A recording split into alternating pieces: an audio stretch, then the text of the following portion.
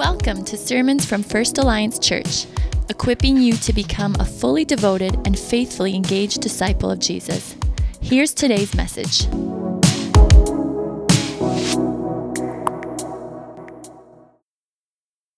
Good morning, and thank you for joining us today. My name is Tim Shrewd. Thank you, Lowell, for our reading of Scripture. And before we dive into this text, let me just open us in a word of prayer. Holy Spirit, come, we thank you for this day. Father, lead us in this time as we spend time in your word. Let your word shape us and transform us. And Holy Spirit, come and show us what you are calling us to and how we are to be faithful and obedient to your call upon our community. And we pray this in Christ's name. Amen. I don't know if you've experienced this before, but have you ever heard someone tell a story and they get to the end of it and you have no clue what the point of the story was? I mean, maybe it happened to you the last time I preached, and if so, I'm sorry about that. We'll try to do better today. But today, when I first read through this text that we're about to study, and I think for many of us, when we first read through the parable of the shrewd manager, we were kind of like, what is this about? Is this even a teaching of Jesus? Yet one of the joys that we have at First Alliance that we love to do is we love to just let the Bible shape us so we don't skip over those tough stories or tough passages. And as I have been reading through this text and praying and thinking and also listening and reading to others wiser than myself, it's been an interesting journey to learn more. Now, as you hear this, and if you have questions and you're wondering, how do I deal with all this? You can join us on our Facebook Live event right after the service, where we'll continue this discussion about what's going on. And you can even voice your concerns or challenge some of the things I'm saying. So just kind of a quick outline of the parable is that the first 8 verses are the story in itself. Verse 9 is the point is kind of the main point, and verses 10 to 13 are the applications. So join me as I read from Luke chapter 16. I'm going to read a verse or two at a time, and we're going to work our way through this difficult and challenging parable to see what God's word has for us. Let me start in the first 2 verses. Jesus told his disciples, "There was a rich man whose manager was accused of wasting his possessions. So he called him in and asked him, 'What is this I hear about you? Give an account of your management, because you cannot be manager any longer.'" First thing we have is the audience. We have Jesus speaking to his disciples. But if you look at verse 14, when Jesus is done teaching this parable, we have the Pharisees, who love money, heard all this and were sneering at Jesus. We have to remember that as we read this parable, Jesus is teaching to his disciples, but in the presence of the Pharisees, the religious leaders. Now, we have 2 main characters. We have the rich man or the rich master, and then we have this manager, who's often referred to as the shrewd manager. We see a manager who's accused of wasting his master's possessions, and the consequence is that he's fired. Now, all signs point to a mismanagement of money rather than fraud. You see the words wasting his possessions in Greek. We see it in chapter 15, verse 13, in the parable of the lost son, where the younger son squanders the wealth of his father that he's inherited. We probably have a mismanagement of money. We don't know what that means. Maybe that means he took too many risks or entrusted it to the wrong people. Yet at the end of the day, consequence is the same. He's out of a job. He's fired. And for those of us who have lost jobs before, we know how difficult it is. So he panics and he starts to think. And let's see the plan that he comes up with. The manager said to himself, "What shall I do? My master is taking away my job. I'm not strong enough to dig, and I'm ashamed to beg. I know what I'll do so that when I lose my job here, people will welcome me into their houses." The problem, he was probably used to a comfy lifestyle, and he's probably realizing, I'm going to lose all my wealth and all my privileges. I don't feel strong enough to dig, and I'm too ashamed to beg. So what do I do? So he comes up with actually what is a great solution to his problem. His goal is to be welcomed into the houses of others. He's going to do favors for others so that when the time comes, he can call upon the return of those favors. This would be like, imagine your neighbor who you kind of like, You volunteer, you just get out there and you shovel their driveway or you mow their lawn for a few weeks and say, I just like to bless you. I like to just take care of you. Let me just do this for you. In your head, all the while you've been thinking, hey, when I go on vacation in 1 month, I can just ask him to repay me for this by cutting my lawn. So this shrewd manager is thinking, what can I do for others so that they can bless me later on, providing me with employment and money, opportunities, and wealth. And quite frankly, the scam that he comes up with, it's kind of brilliant. Let's read in verse 5. So he called in each one of his master's debtors. He asked the first, how much do you owe my master? 900 gallons of olive oil, he replied. The master told him, take your bill, sit down quickly, and make it 450. Then he asked the second, and how much do you owe? 1,000 bushels of wheat, he replied. He told him, take your bill, make it 800. Wow, this is some serious generosity. He called in each one of his master's debtors, and other translations make this clear. He calls in each of his master's debtors one by one. This means that he might have we only have 2 people that he talked to in this passage, but he might have had this conversation with 10, 20, or even a greater number of people. And the totals that are being talked about here are huge. 3 years of oil, with 3 years wages of oil, we're talking about 8 years wages of wheat. Even people in the COVID pandemic did not store up 8 years wages of wheat in their own house to survive. And not only are these huge amounts, he's discounting them at between 20 to 50% off. Imagine showing up at your bank one day and the bank manager runs up to you and says, hey, you have that line of credit, right? And you're like, yeah. And you're like, it's 20,000? Yep. How about we just lower it to 10,000? Or you got school debt at 30 grand? No problem. Let's drop it down to 15,000. You got a $300,000 mortgage? No problem. Let's just shrink it down to 200,000. Sound fine? We'll keep you at the same rate and same schedule of payment and everything else. You wouldn't bat an eye. You totally would sign that contract and be so delighted and thankful at that bank manager for offering you the craziest deal you've ever heard of. When you hear that phrase, take your bill, the manager isn't asking them to pay up. But what he's doing is rewriting the contract to a lower amount, which isn't something actually uncommon in the ancient Near East. This would often happen because, of a poor crop or bad weather, contracts would be rewritten. But in some senses, the customer wouldn't care. They would have been delighted at the generosity and the provision made by the shrewd manager on behalf of his rich master.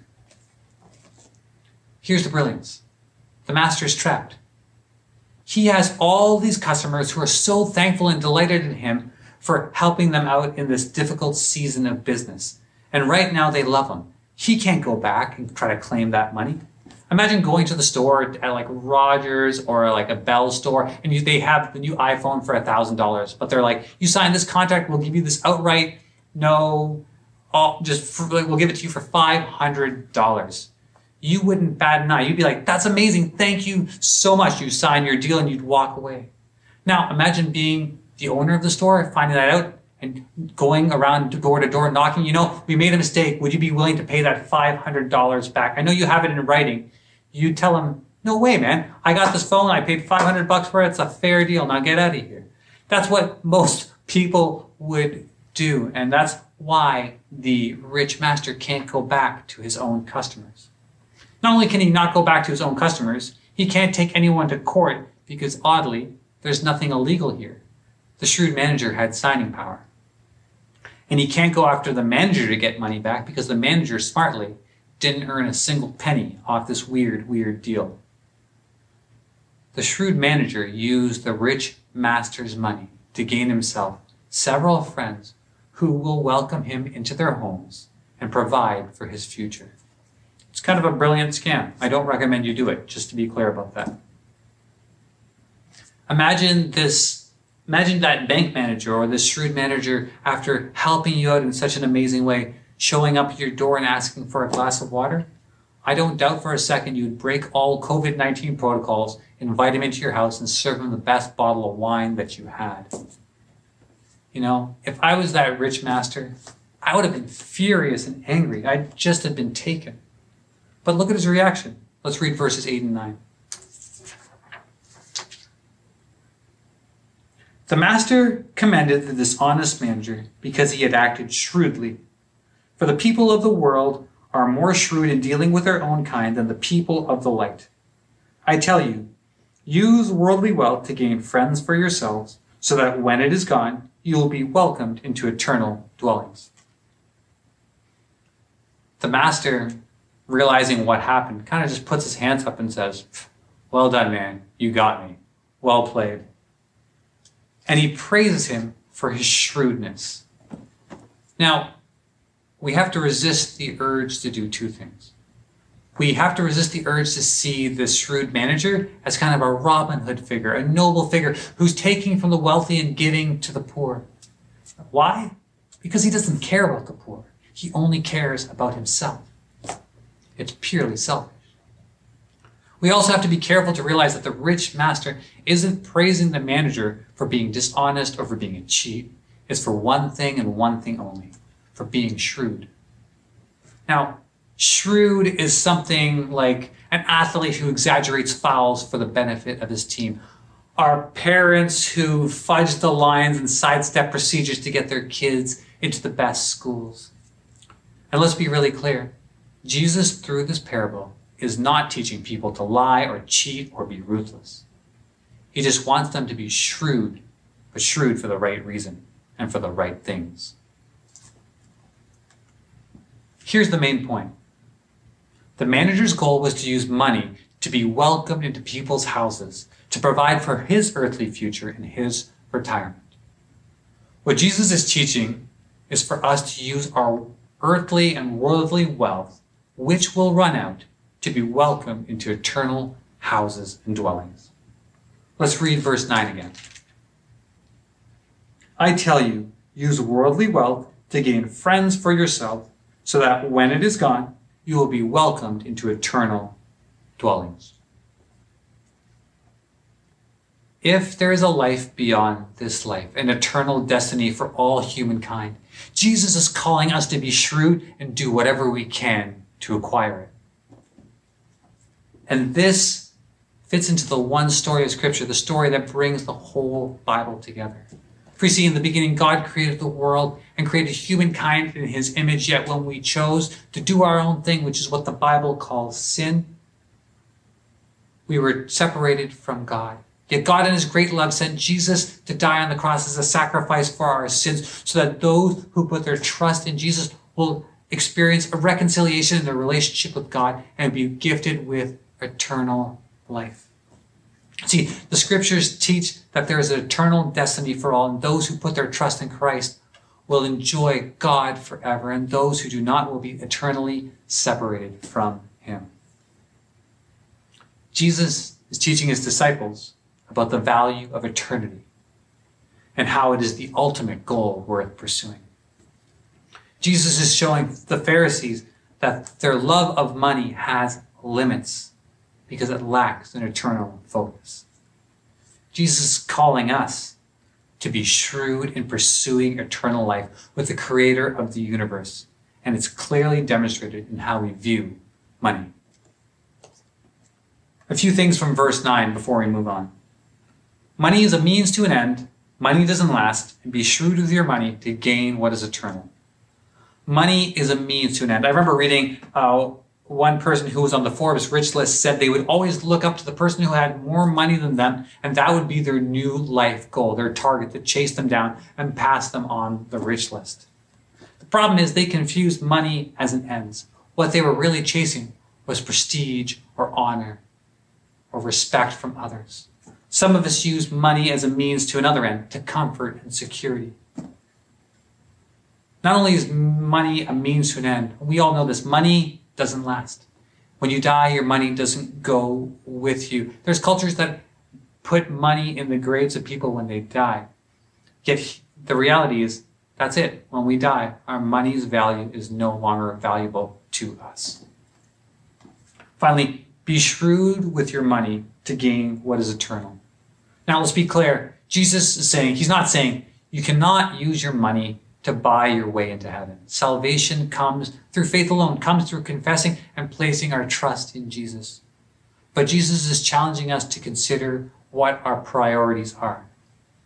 If we focus or just focus on our earthly well-being, we miss the big picture. Then Jesus proceeds to continue to teach about how money sometimes can be the biggest hindrance in our pursuit of what is eternal and of true value. Let's read in verse 10. Whoever can be trusted with very little can also be trusted with much, and whoever is dishonest with very little will also be dishonest with much. The word trusted here can be translated as faithful, and it's a general principle. Those who are faithful in little are entrusted with more. This is often, or this is why you should, or the means of how you gain promotions at work.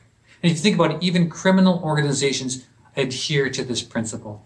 If you're faithful in a little, you're included in more and you're entrusted with more. Verse 11 continues, so if you have not been trustworthy in handling worldly wealth, who will trust you with true riches? True riches are not earthly riches. If this was the case, and if this is the case, don't put your hope in those earthly riches. Use those earthly riches in whatever way you can to acquire what is real and what is eternal. Verse 12 continues, and if you have not been trustworthy with someone else's property, who will give you property of your own? I love this. In here, there's a big assumption that many of us have about wealth, and I have completely, is that we often think about money as our own, but it's not. Money, just like everything else in life, is a gift that God gives us. Theologically, we don't own our own homes. We don't have our own retirement savings. It's all God's, and it's borrowed because it doesn't go with us to eternity. If I'm honest, I think about money as my own. The older I get, the less generous I find myself. The more I find myself thinking of the future, my family, and less concerned with others and God's work in this world, sadly. So recognize that as I ask these questions, I'm asking them humbly because I'm actually asking them to myself. Do you use money for things that will fade away when you die, or for things that will last? When you get extra money, do you invest it in people hearing about Jesus and the good news, caring for the marginalized, for justice causes that bring God glory? Or is it more about caring only for yourself? I like this question. When you come into money, do you first give to yourself, or do you give to what is eternal? Do you treat the gifts God has given you, whether that's your house, your car, your bank account, or even your ability to earn money, as your own, or do you steward and take care of it as if it's someone else's? I just want to be clear. Money is not evil. Money is a good thing. Money is a gift from God. And there is wisdom in saving and investing. There is wisdom in putting away to your retirement. We aren't called to be irresponsible and just give all our money away and forget about our own needs and responsibilities. The question really being asked here is this: what is our priority? Do we invest in what will fade away, or are we investing in what will last forever?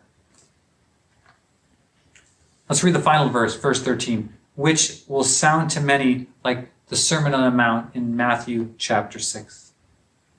No one can serve two masters. Either you will hate the one and love the other, or you will be devoted to the one and despise the other. You cannot serve both God and money. When I heard that verse, it immediately takes me to Luke chapter 14, where Jesus is talking about the cost of discipleship. The word here for money is mammon. We see this in verse 9, 11, and 13. And he's making the point, you cannot serve both God and mammon. We are called to make a choice. We have to pledge who our allegiance is to. And if you're saying that you are able to serve both, the Bible is saying that you're actually not serving God then. You see, money is a great tool, but it is a horrible master. So here are another couple of questions to think through. If you are new to the faith Have you ever made a choice to repent and turn to God, to pledge allegiance to Him over anything else? Have you ever considered beginning this adventure of a life with Him and letting His story reshape your story? It's something that you won't regret. For the rest of us, have you noticed the pull of money draw you away from God? Have you seen your heart growing cold to the things that He delights in and more focused upon the things you think money gets you?